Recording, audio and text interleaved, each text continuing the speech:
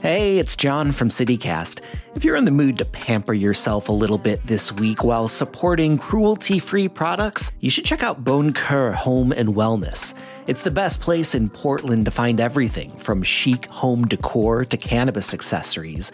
They've got a curated collection of vegan and cruelty-free home goods and wellness products because their name is French for kind heart, after all.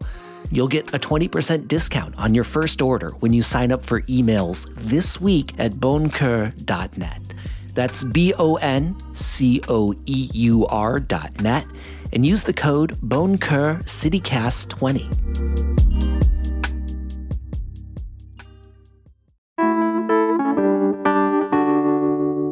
Oregon's short legislative session is getting underway, and even though it's just a few weeks long, there are some big things on the table. Lawmakers will consider weakening a major piece of Measure 110. That's the state's controversial voter-approved drug decriminalization law. And the governor is introducing a very large housing bill, asking for something like $500 million. So today on CityCast Portland, OPB state politics and government reporter Dirk Vanderhart is here to give us a preview of what's to come. It's Monday, January 29th. I'm Claudia Meza, and this is what Portland's talking about.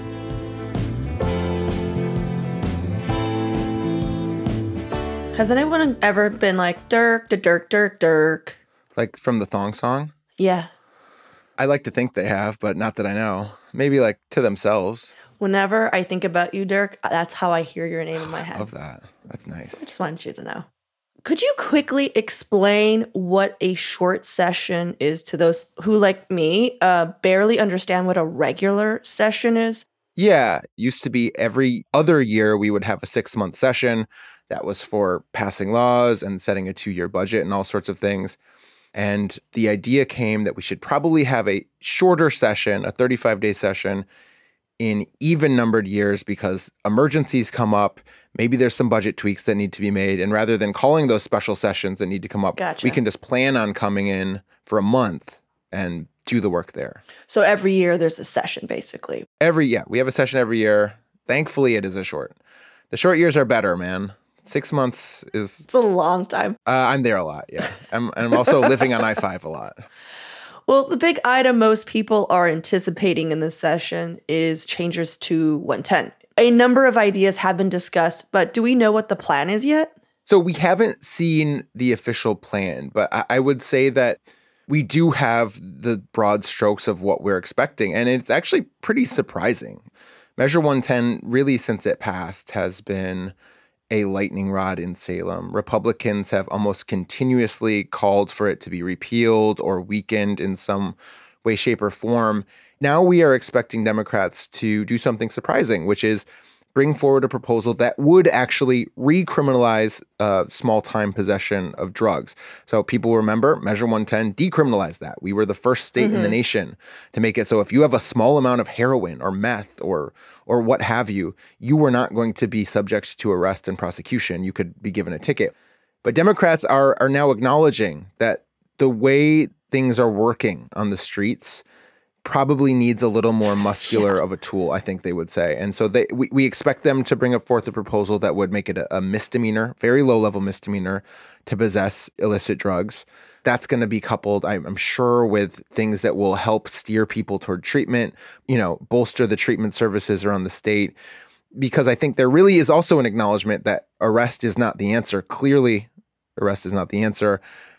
I do think Democrats have come to the conclusion that police maybe aren't wrong when they say there needs to be something additional if we're going to have some sort of tool to stop people smoking fentanyl on the streets. There's a lot of people overdosing in public. I mean, there's just a lot of really dramatic and kind of saddening stuff playing out. So I think that's kind of what we're expecting to see. Yeah, you said two things, and I'm curious what the impact, could be. One, somehow magically we're going to have enough room for all of these low-level arrests, Two, we don't even have the resources, now for people who have addiction issues to go to. I feel like a lot of people were saying, well, that's the big reason is we never had the second part.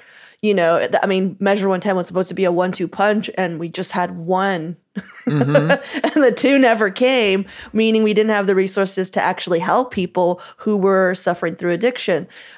So if we started to make it illegal, like, what do you think that impact would be? Yeah, and you are articulating a question and an argument that the folks that very much are against this are raising. Mm-hmm. It's not just that our court systems are often overburdened. We have a public defender crisis where already we're seeing cases being thrown out of court because people don't have attorneys, as is constitutionally guaranteed. So I think there are some big questions there. What I would say, Claudia, is the needle they're trying to thread here is to create as many outs for a person that comes upon police officers in a way that could lead to criminal charges as possible. So, I think the proposal we see will mandate that if I am a police officer and I encounter someone smoking fentanyl, for instance, before I can arrest and charge them, I need to offer them the opportunity to meet with a behavioral health provider and maybe have an interview and maybe get the cycle started that could connect them to any number of resources that might bring about a change in their addiction. That is a pretty pie in the sky way of thinking about it. I think it makes a lot of sense, but you're right. Like, I don't know where the money comes from to get us to the place where those resources are just abundant to what we need. And that feels like something that is going to be a process as well. Yeah. Are advocates cool with this? I'm imagining they might be mad. Advocates for Measure 110, I mean, like, what are they saying? Aside from like these two questions that I'm asking. No, they are very much not cool with this. I mean, in fact, like a lot of people on both sides of the drug policy debate actually were pretty surprised to hear that Democrats were considering this. And their arguments are the ones you expect, right? Like, jailing people and arresting your way out of the drug war has never worked. The drug war failed. It had consequences for communities of color that were disproportionate. It had all sorts of dramatic impacts. If you are rolled up in the criminal justice system, it might be harder to find housing or secure a job, and that's unlikely to help you get out of your addiction.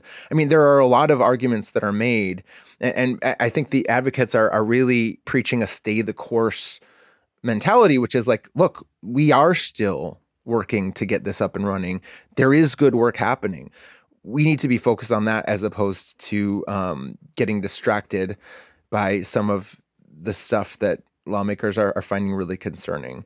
And, I think at least the Democrats agree with a lot of that, but also have come to the conclusion that law enforcement does need the ability to, for instance, just stop people amassing on a street. Yeah, I mean, whatever, like amassing on a street corner in Portland, just huffing fentanyl and like passing out. And, you said something that I just want to make sure is heard, is that the Democrats are asking themselves, like, well, we need to create one more tool. And it's just so sad that they're like, well, what is the problem? Let's find the tool. They're still just like, hammer.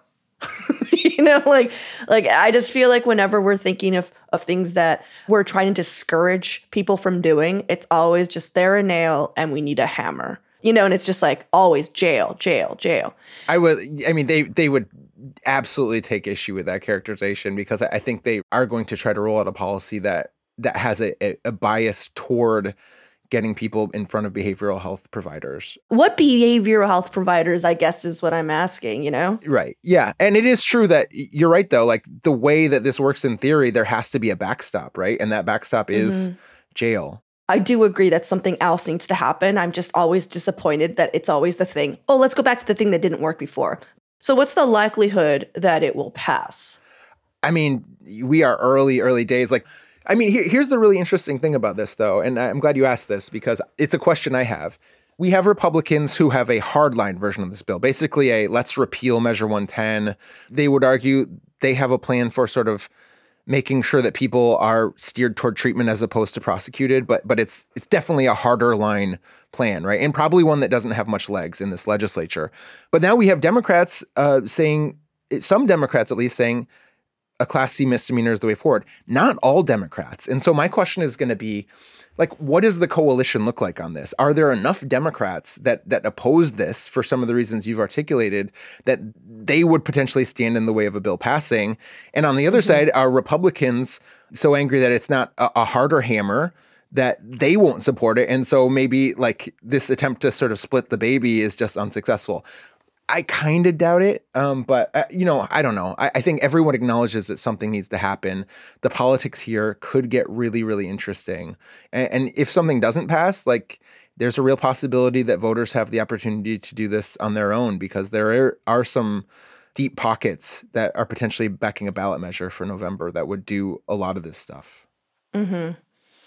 Well, this came about through a ballot measure, right. And the people seem to be not the best at making laws sometimes. Sometimes, just to clarify, like this horse before the cart happens a bit. Not necessarily, definitely horse before the cart. Not necessarily like a citizen-driven thing. Measure 110 was really the brainchild and kind of an experiment by the Drug Policy Alliance, which is a national organization based in New York City, and saw an opportunity because Oregon voters tend to be really liberal and kind of like the ideas that are put before them and maybe say yes to a lot of things, to in 2020 put this forward. And people bit. And, then a pandemic was going on, and I don't need to recount all this stuff, but things are worse, obviously, in Oregon in a lot of ways in terms of the drug crisis than they were in 2020. That is also the case for the entire West Coast and probably the entire country. All right, well, let's take a quick break here. And when we return, we'll get into Governor Kotek's proposed housing bill.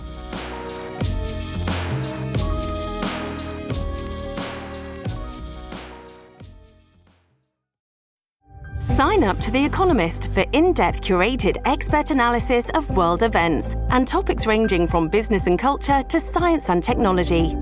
You'll get the weekly digital edition, online-only articles, curated newsletters on politics, the markets, science, culture, and China, and full access to The Economist Podcast Plus.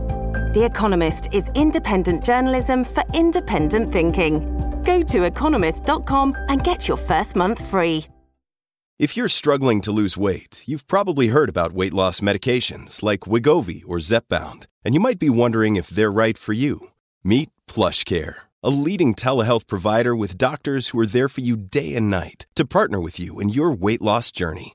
If you qualify, they can safely prescribe you medication from the comfort of your own home.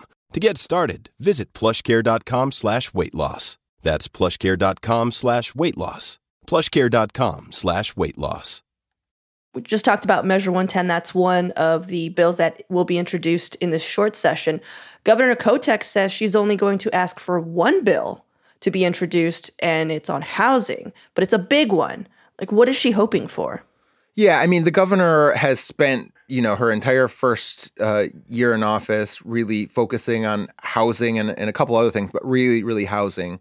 And that is going to continue this session. This is what she is terming a housing production bill. Basically, people know we have a housing shortage here. We haven't been building enough housing for a long time to meet up with demand, and now we are seeing the fallout from that, which includes rising homelessness. So Kotek has set some really ambitious goals for how many housing units the state should be producing every year. Maybe unreachable goals, but she's trying to get there. And, she wants $500 million to do a variety of things for spurring housing. $500 million, in an even year when they're setting up a whole new budget is maybe not the most insane ask, though obviously a lot of money. In a short session like we're facing, which is really about budget tweaks, and often there's not a ton of money to go around, that is a very big ask. And so we will be interested to see if lawmakers kind of slap her hand or go along with it. Maybe she can muscle it through. I think the thing that is going to get so much attention, though, on this is the governor has brought back a concept that she first floated last year's session that was unsuccessful. And it was unsuccessful because she couldn't bring a lot of Democrats or enough Democrats with her on this. The concept here is that in order to spur more housing, the state should let cities sort of expand these urban growth boundaries that ring all of our cities, right? There is a imaginary line that says you can build here, but if you cross it, you can't build there because we want to save farms and we want to save forests and we don't want to turn into Claudia's home state of California. So I was about to say, are you going to shit on me? Yeah, you are. There we are. What Kotek wants to do is give cities permission to bring more land into these urban growth boundaries by themselves. Usually there's a pretty long, pretty involved process to sort of get land in these growth boundaries to build. She's saying on a one-time basis, cities should be able to just bring in a parcel of land that they want and start building housing on it. As long as they do a couple things, they need to, prove that they need the housing. They need to make a certain amount of it affordable to folks. And I don't know, there's a couple other hurdles. But the point is that is a pretty controversial ask in this state where we love our land use laws, right? Where we're so proud of, a certain segment of us are so proud that we have curbed urban sprawl like this and that we have sort of preserved the farms and forests that people love of the state. And so Democrats who really backed these land use laws were pretty skeptical last session. And in a pretty dramatic vote at the last day of last year's session, Kotek's bill failed in the Senate. And so she has brought it back. I think she's very bullish that it's going to pass this time. I think she has a reason to be. I believe it probably will pass this time. Yeah. But can I just give you a fun fact that I always find interesting? It just shows the development of where the Republican Party is now, is that all these land use laws that Democrats love and hold dear to their heart was created by a Republican governor, which is Tom McCall. And I always just think that's funny. McCall, he's got a lot of bangers to his name, like the bottle bill that people love. Oh my God, nonstop hits. This was such a far sunnier time in our national discourse where Republicans and Democrats could actually talk about policy without falling back on all sorts of crazy, go to your corner and spout the most extreme stuff. That is certainly not the case in Salem all the time. But obviously the polarization of politics has been pretty dispiriting in a lot of ways around the country. Yeah. Well, just curious, what are Republicans saying about these bills? Immediately I just want to know what they're saying about this housing bill. Oh, they love it. The reason why I think that, I don't know that they love the whole bill, but this whole thing about UGBs is a big hit with them. They have long been more the party of deregulation. Let's cut this red tape and let houses be built and not just sort of stand in people's way. The reason why I'm pretty confident that Kotek's bill is passing this time is because even last year when it failed, that was kind of a fluke. She called it up it got called up on the last day of session. You will remember, I think, Claudia, that Republicans had walked away and they had come back by the last day of session, but some of them hadn't. They were still mad and they were still sticking away. And so if even one Republican that was staying away from the Capitol had been present on the last day of session, it is very, very likely that Kotek's bill would have passed. I don't know this, but I would assume that more Republicans will be around this time. Kotek's probably bring in a few more votes from the D side and that it's going to pass. So I think the Republicans are fans of this. Yeah. Weren't we supposed to kick a bunch of Republicans out because of their walkouts last year? Are they just coming back? Yeah, so this is what happened? This is a very fraught thing. They would have never been kicked out already. So what you're talking about is Measure 113, which was passed in 2022. And it said that if any lawmaker has 10 or more unexcused absences in the session, they cannot run for re-election. So 10 lawmakers triggered that. That means 10 lawmakers theoretically can't run for re-election. But remember, we haven't had an election yet. So they would still be around anyway. Now, there's far more nuance to that and uncertainty in this whole thing than that, because there's a court case before the Oregon Supreme Court now that makes a pretty good case that the people that wrote that ballot measure kind of screwed up and that a drafting error could maybe mean that actually the Republicans aren't blocked from running for re-election this time. They get to run for re-election one more time and then they're blocked from running for re-election. And we could parse those words. It's crazy and kind of crazy making, but that is a question that we are waiting on the answer to. And the Oregon Supreme Court is going to make that declaration any day, I would think. Huh. I wonder who did that. I'm like, I want a finger pointed. I'm like, which intern? I'm also curious just about the mechanics of a short session. Are the bills always just introduced before it starts, or are there ever surprise bills, I think there's always the opportunity for a surprise. With any session, the bills are largely introduced before it starts. We'll see bills early, this thing convenes on February 5th. I think early February, we'll see posted to the legislature's website all the bills that have been proposed. Now, the thing I love about the short session, besides it just being 35 days, is that lawmakers are limited in how many bills they can introduce. Very, very helpful for someone trying to track the process because it's insane to try to keep tabs on thousands of bills. There can always be surprises. Here's what I would say, though. I don't expect a lot of surprises. And the reason I don't is partly because of the walkout we just talked about. There are 10 Republicans now who have nothing to lose if they want to walk out, right? And they have they've been saying that very vocally. Like the Senate Republican leader, Tim Knopp, has been saying, whenever you ask him about the session, well, if we have a session, he's holding it out there like they might not show up. I'm sorry. That's so annoying. It's so annoying. I don't think that's real, but what he's getting at is like they don't have any reason not to walk. Like there's nothing more that anyone can do to them if they want to walk away. And I think Democrats are keenly aware of that. And as a result, they are not expected to bring a big abortion bill, right? Or a big gun control bill or a big climate change bill or any of the things that in the past have sent Republicans to the door. Okay, so you said that, in February, before the session starts, that all the bills will be posted on the website. Mm-hmm. But do we know, and we've only spoken about like two major bills, which is Measure 110 and the housing bill that Governor Kotek is going to introduce. Do you have a favorite one that's coming up? Like anything that you're just like looking forward to, like just to hear the debate about? I don't. I mean, there's like a couple things we're tracking. Like I think the legislature is going to have a debate about should we find a new way to fund wildfire prevention? And like we don't have a sustainable way to pay for fighting fires or helping people prevent them. That's going to be a big thing. Not the sexiest discussion, obviously very important. But no, like frankly, right now, I don't have anything fun for you. I wish I did. There will be fun bills and there'll be really stupid bills, tons of stupid bills that we can talk about at some point, but I don't have the full picture yet. No one's given me the cool stupid bill list to look forward to. I don't know. That firefighting bill may not be sexy, but it's still pretty hot, Dirk. Nice. Thank you. That's why you're the host. Very nice. Well, Dirk, thanks so much for hanging out with me, and I would love to get more info like as things are going. So we might just poke you again, but I know that you're pretty busy once things start rolling. So maybe we won't hear from you until the next session. And like I support people listening to all the podcasts. If folks want like more up-to-date stuff, we do have a podcast at OPB, Politics Now, that comes out every week. So if I don't get to talk to you again in the short run, like folks can check in on that too. But I'd be happy to come back. Awesome. Well, thanks again, Dirk. Yeah, nice chatting with you, Claudia.